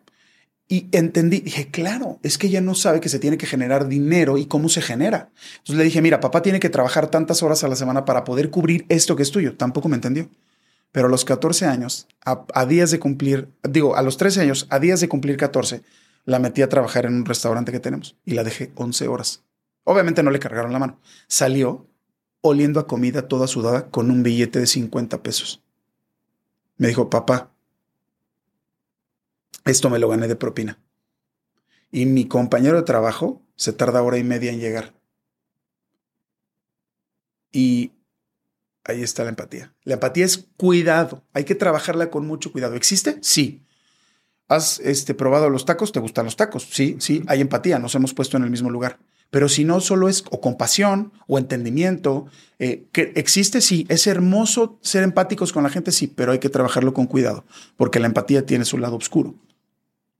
Pero es linda y rosa. Sí, tiene dos aristas ahí muy fuertes. ¿Qué recomiendas? ¿Qué consejo me das a mí, Cristian? Yo tengo una niña de 4 años, tú tienes uno de 4, demonio de Tasmania, mi hija también es una demonio de Tasmania, brava, hoy nace en integrado. Con esto que tú sabes, con este método, ¿qué me recomiendas?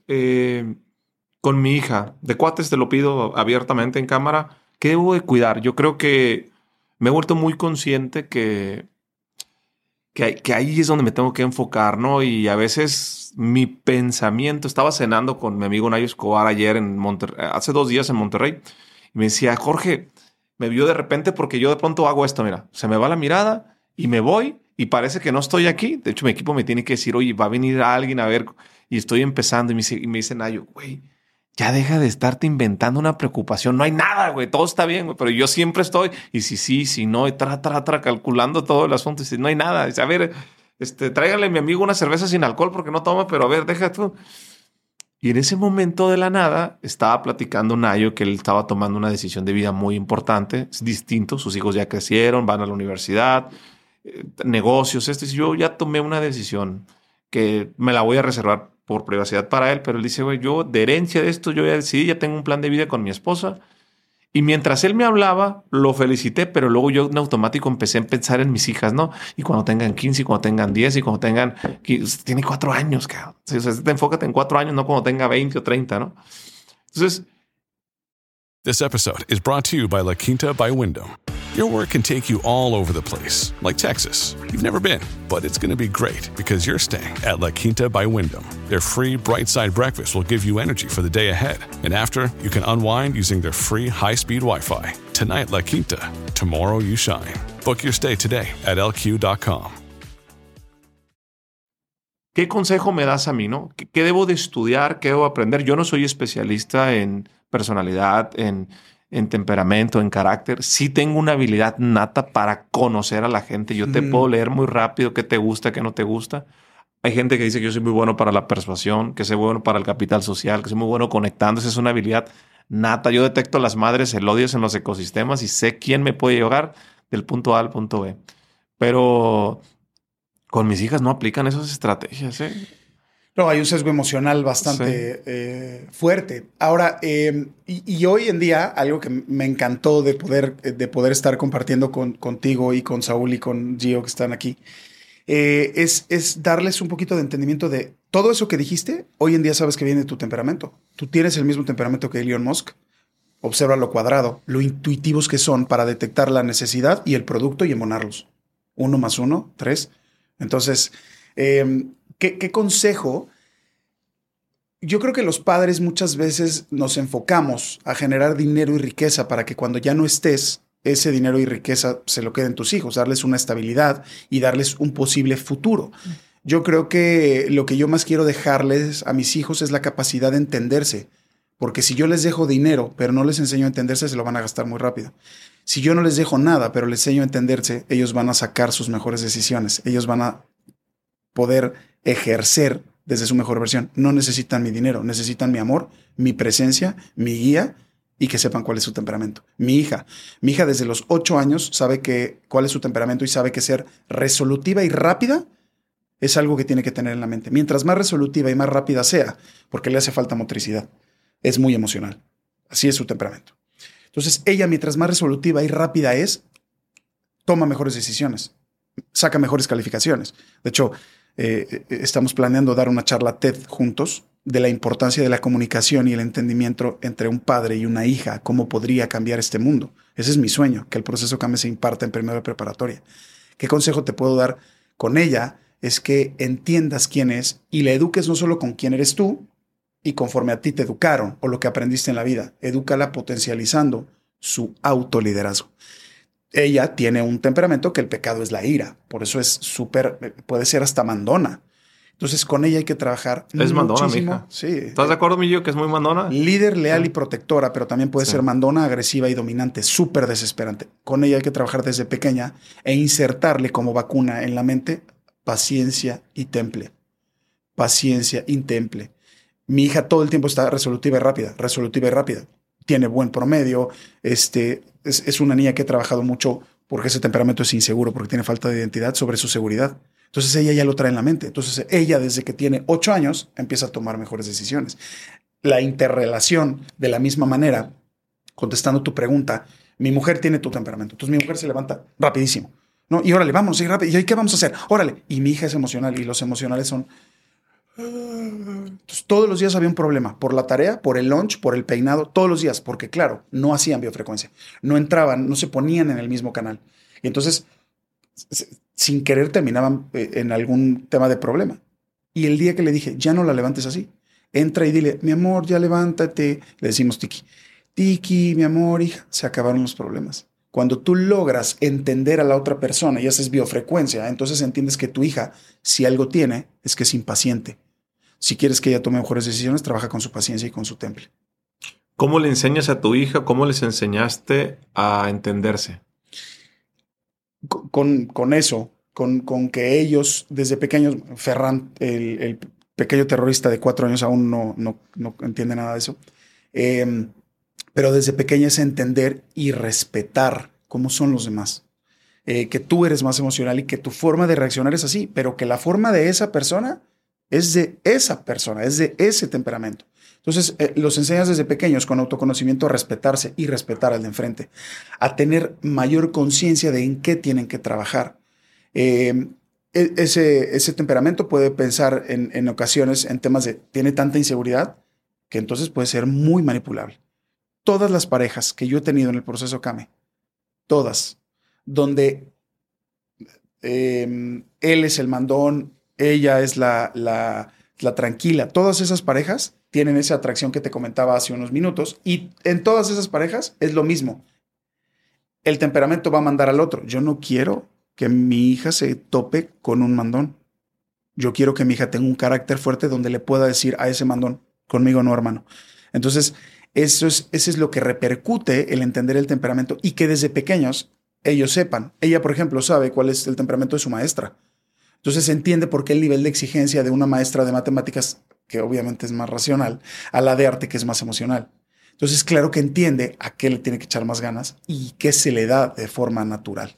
Qué Entonces, valioso sería mejor. eso, que todos lo entendieran, Uy. Imagínate. No odiarías a los maestros. Exactamente. No, harías una biofrecuencia con todo el mundo, ¿no? Con tu compañero, con tu compañera. Dicen que es el efecto 3.33.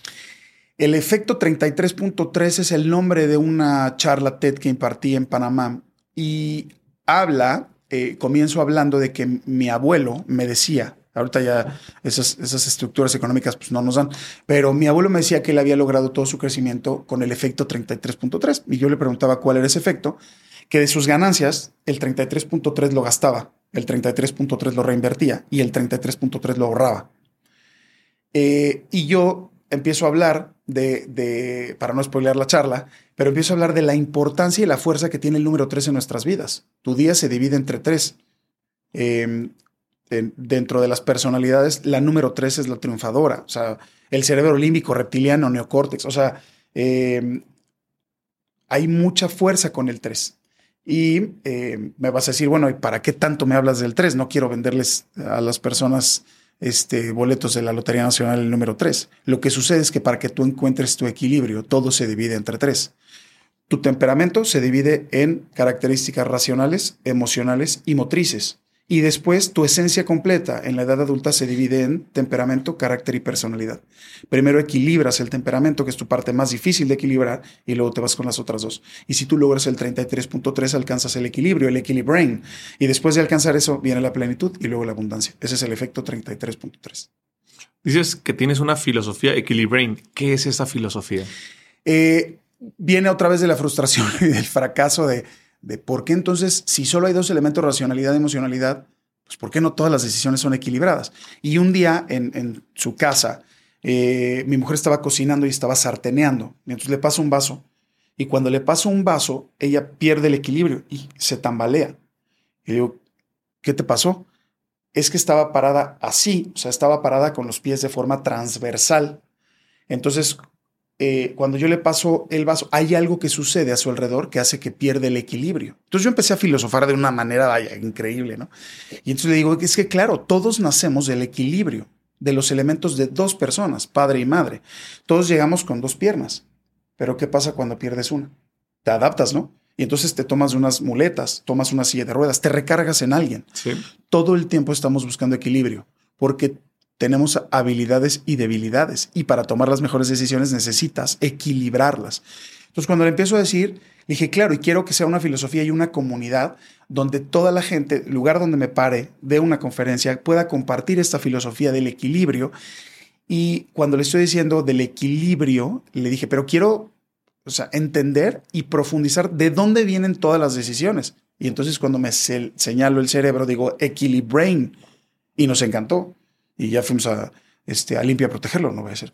Y entonces le decía a mi mujer, oye, ¿y qué quieres hacer con esta filosofía? Todavía el proceso Kame no existía. Siempre quiero que el lugar donde me pare le diga a la gente o comparta el equilibrio y que entienda que es bueno para unas cosas y malo para otras, pero que puede ejercitar. Y de ahí empezó. La filosofía Equilibrain viene de lo mismo del efecto del 33.3 y del proceso Kame. Es encontrar tu equilibrio en tus características primarias y después las que se desarrollan. Cristian, conozco muchísimas personas que no pueden dejar de procrastinar y que lo dejo para mañana y lo dejo para mañana y se le va la semana, el mes o los años. De acuerdo a lo que estuvimos platicando, ¿qué le dices a esas personas que hoy no pueden dejar de procrastinar? Que investiguen su temperamento, porque cada uno tiene una diferente manera de procrastinar. Esto quiere decir, los temperamentos que son más motrices se meten en tantos proyectos que terminan procrastinando, pero porque dejaron las llaves ahí y el celular por el otro lado, entonces tienen que regresar y entonces se meten en tantos proyectos que la productividad en algunos puede bajar, ¿no? Por pura lógica. Si tú tienes un 100% de cómo tomas decisiones, de tu ser, y te metes en 5 proyectos, al mismo tiempo pues le das el 20% a cada uno. Los racionales, como están trabajando todo el tiempo hacia el futuro, son los que menos procrastinan. Porque siempre es el miedo o el tema de ¿y qué voy a hacer mañana? Y los emocionales tienen otra forma de procrastinar, que va más enfocado a la pereza, al lo hago mañana. Entonces te recomiendo a ti que nos estás viendo y escuchando que investigues cuál es tu temperamento para que sepas realmente el antídoto de por qué tú procrastinas como procrastinas. No todos tenemos antídotos para todos sobre la procrastinación. Tengo un buen amigo que dice que el que ahorra para mañana en Dios no confía. Todo lo que gana se lo gasta.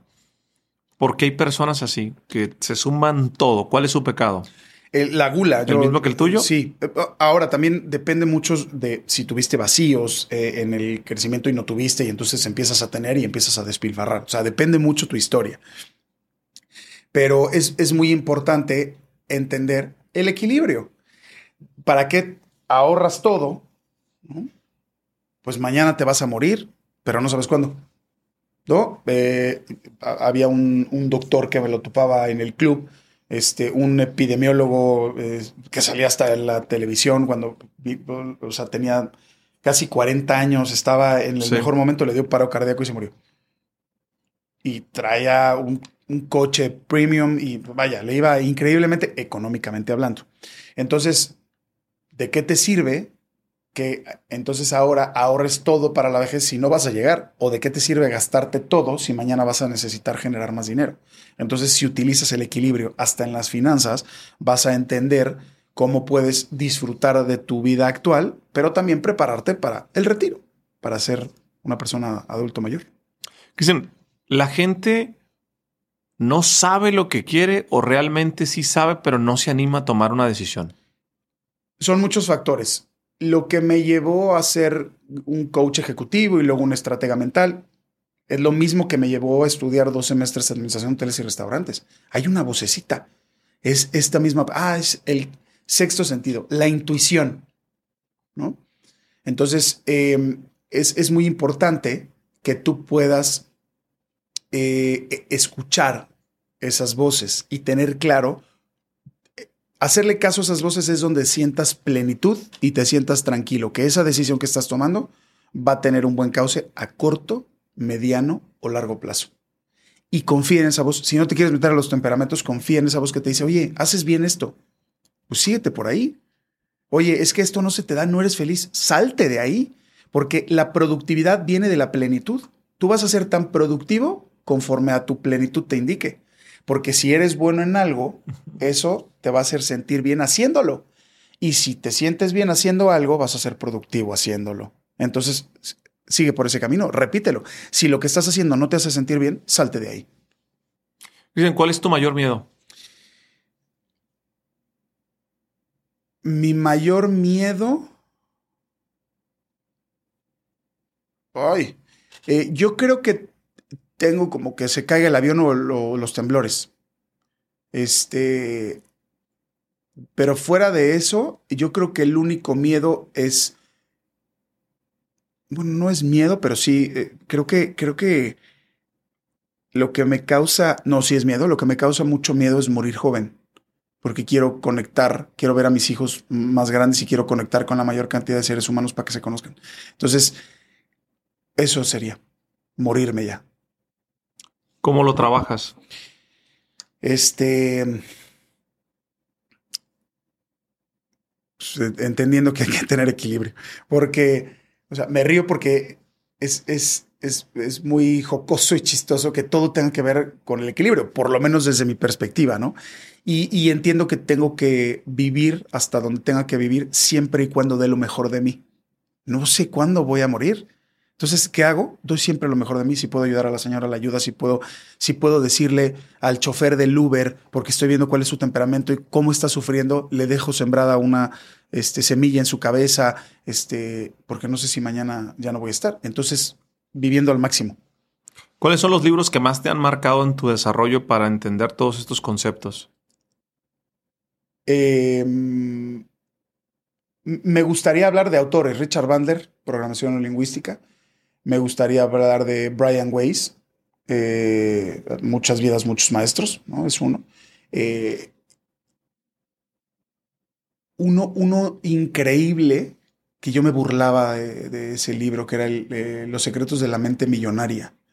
Y yo decía, hay otro libro de superación, pero sí, vamos a vibrar alto. Y cuando lo leí me di cuenta que yo pedía y decretaba las cosas conforme a 50% de mi mamá y 50% de mi abuelo. Mi abuelo era, arriésgate, tú puedes, échale ganas, sí puedes. Y mi mamá, no te arriesgues, ten cuidado. Entonces yo me veía tomando decisiones, yéndome y si lo hago, y si no lo hago, y si lo hago. Por eso causó mucha fuerza en mí ese libro. Pensar rápido, pensar despacio también es otro libro que me gusta mucho. El Kybalión, que habla mucho del decreto, pero con bases de entendimiento. Las claves irrefutables, John Maxwell, ¿no? Creo que son libros que marcaron. ¿Qué significa para ti 1 más 1 es igual a 3? Es algo muy, muy, muy profundo. ¿En qué sentido? En el desarrollo del entendimiento de cómo vas a hacer influencia en otra persona y en unos momentos te das cuenta y en otros no, pero siempre vas a hacer un impacto, para bien o para mal. Entonces, cuando tú te das cuenta que el ir sumando y siendo tu mejor versión con todas las personas, pues vas a ir creciendo y generas una comunidad y esa comunidad va generando más comunidad y más comunidad, pues es algo que nunca para, es exponencial, porque solo logramos ver el 1 más 1 es 3, pero si les seguimos sumando solo los unos más unos, o sea, creo que es una filosofía muy, muy práctica, muy concreta, muy directa, con un toque de emocionalidad, pero no rosita, con un toque de estructura, pero más llevado a la acción. Creo que representa muy bien lo que eres tú y creo que sería una filosofía que podríamos adaptar muy bien en todos nuestros ámbitos, personal, profesional, social, familiar, de pareja. Dicen, con lo que sabes, con lo que has aprendido, con los errores, los aciertos, recomendaciones, si pudieses regresar a tus 20 años para darte un consejo a ti mismo de cualquier índole, ¿qué te dirías? No te vayas a suicidar porque viene lo mejor. ¿Qué fue tu pregunta? No me la esperaba, pero le diría, es que ha costado mucho trabajo, ¿sabes? El que antes no tuviera carrera universitaria, cuando empiezo a crear esto, era una cantidad de hate y de mierda. ¿Tú de dónde saliste? ¿Y tú quién eres? ¿Cómo ahora resulta que patentaste?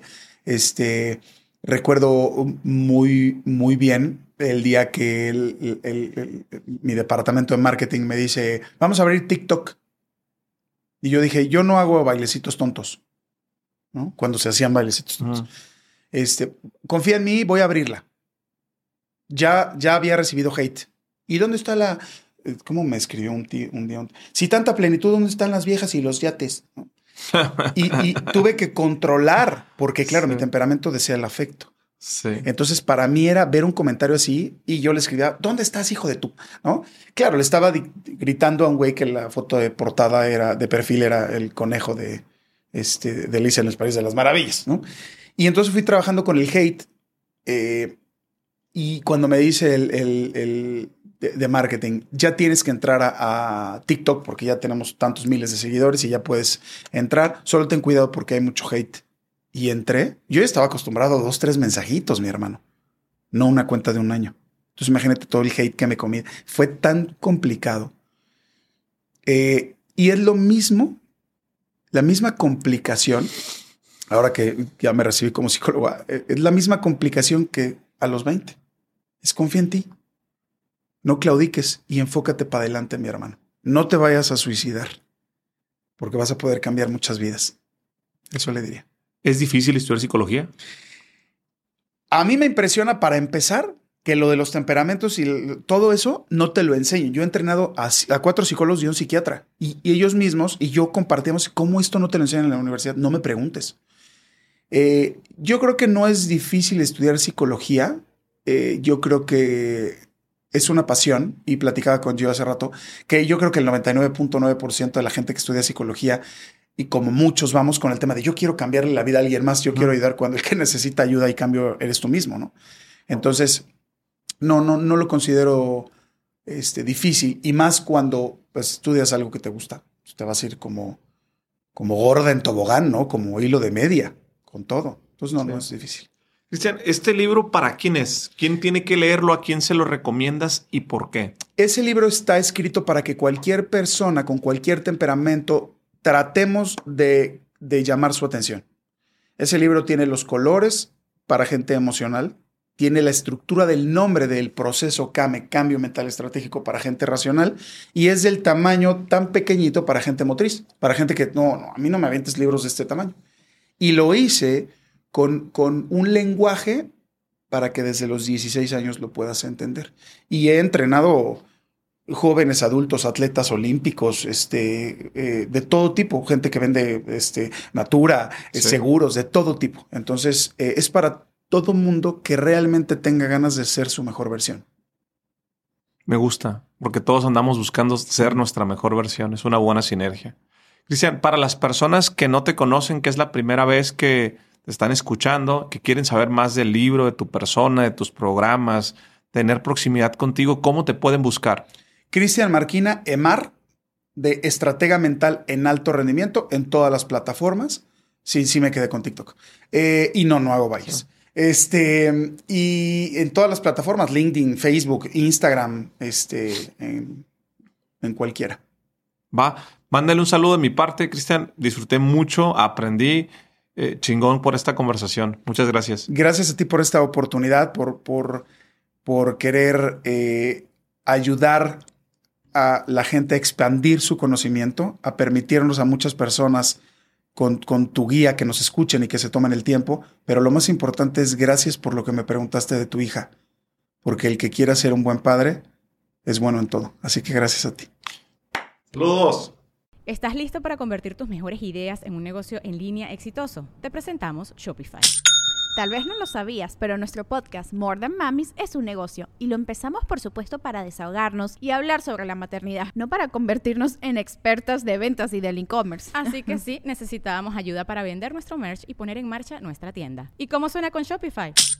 Llegó otra venta. Shopify es la plataforma de comercio que está revolucionando millones de negocios en todo el mundo. Ya seas un emprendedor desde tu casa o desde donde sea, Shopify es la única herramienta que necesitas para iniciar, administrar y hacer crecer tu negocio sin dificultades. Con Shopify puedo gestionar pedidos, envíos y pagos desde cualquier lugar, brindándote toda la información y estadísticas de tus ventas al detalle. Regístrate para un periodo de prueba con tan solo $1 al mes en shopify.com/sonoro, todo en minúsculas.